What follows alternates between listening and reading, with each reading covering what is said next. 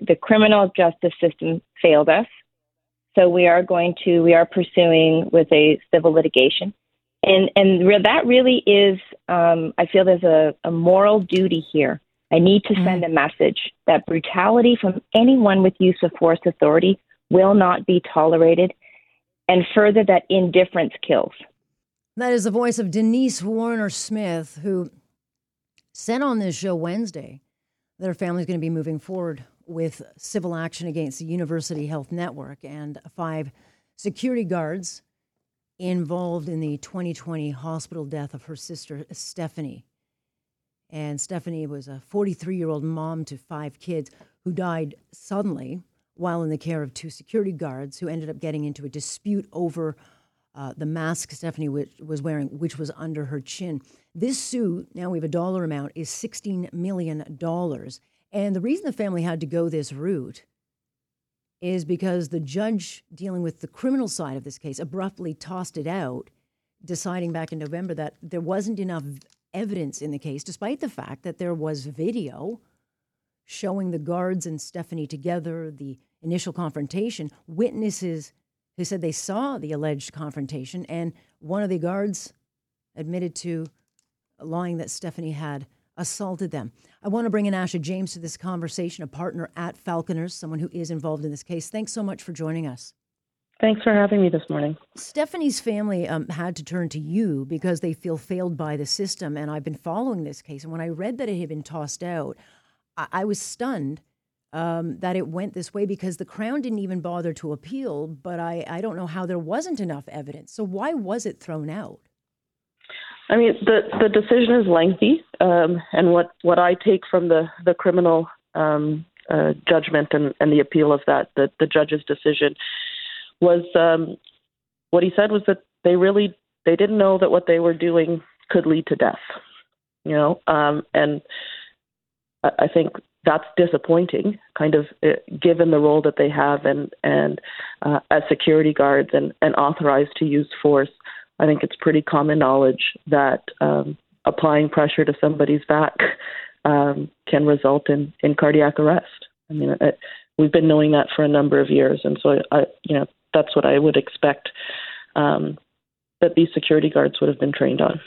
Yeah, but if the judge comes to that decision on his own, I mean, why not put that to a jury? It's like you've got the video. It doesn't tell the whole story, but certainly the witnesses who say they saw this could fill in the blanks of when that camera turned away.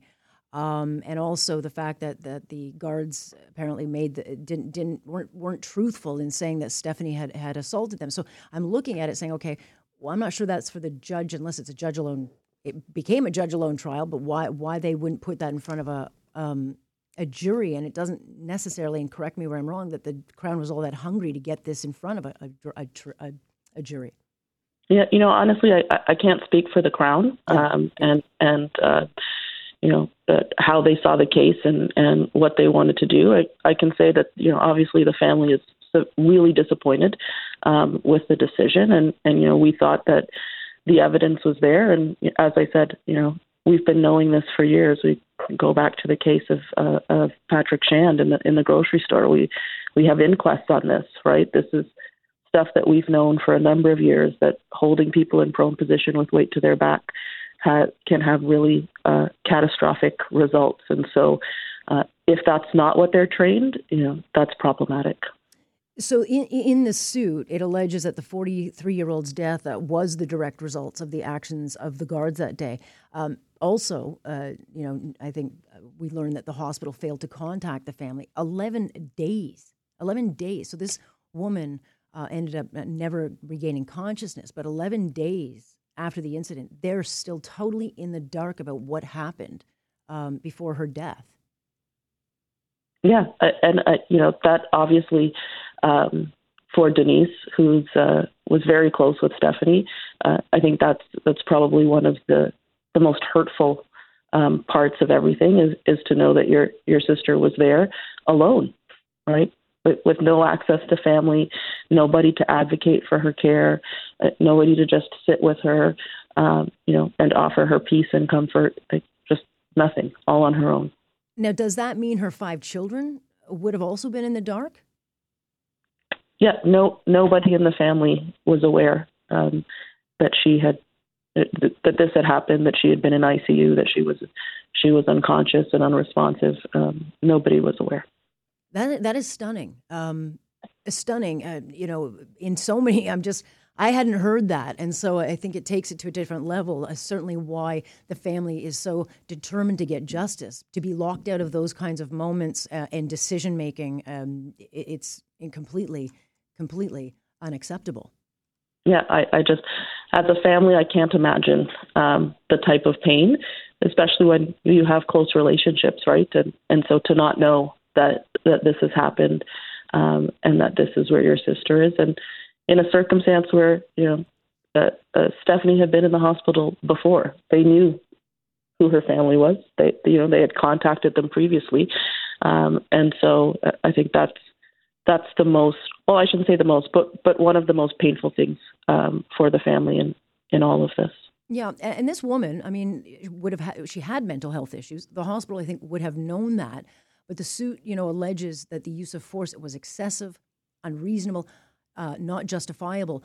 But they didn't have, as I understand, even the right to confine her, did they?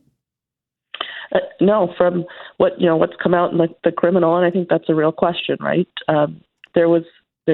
She wasn't there under any kind of form. She was free to leave the hospital. We're all free to refuse medical care. She didn't even do that.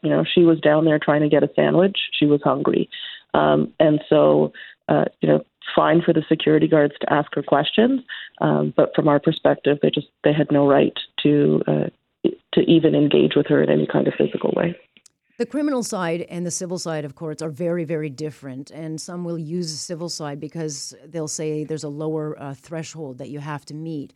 Whether or not that's why the family has turned to this. I get this distinct impression that they're determined to get justice in some way or another. That's why they have to turn to the civil courts. What's the most challenging part of this case for you?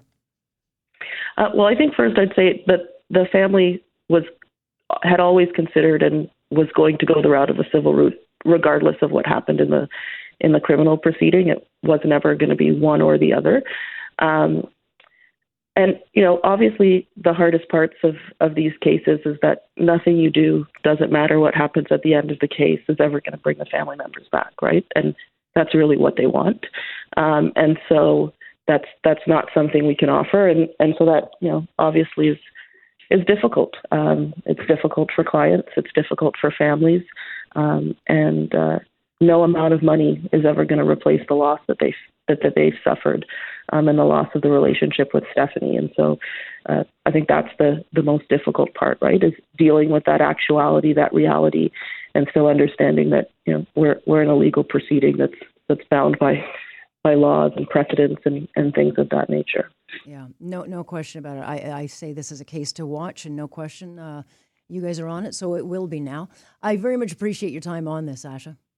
Thanks very much, Alex. That's Asha James, who is with Falconer, the lawyer's office that has now been brought into this case. And if you ever want a lawyer on your case, I think a guy like Julian Falconer, they're one of the top firms, so involved in some very, very big cases. So it will get heard, and now it will get attention. I mean, you imagine those final days, not being able to see your loved one, but not even being told that your loved one, to me, that's completely unacceptable. It's horrifying, in fact. And don't forget, this was at the height of COVID, the chaos of COVID.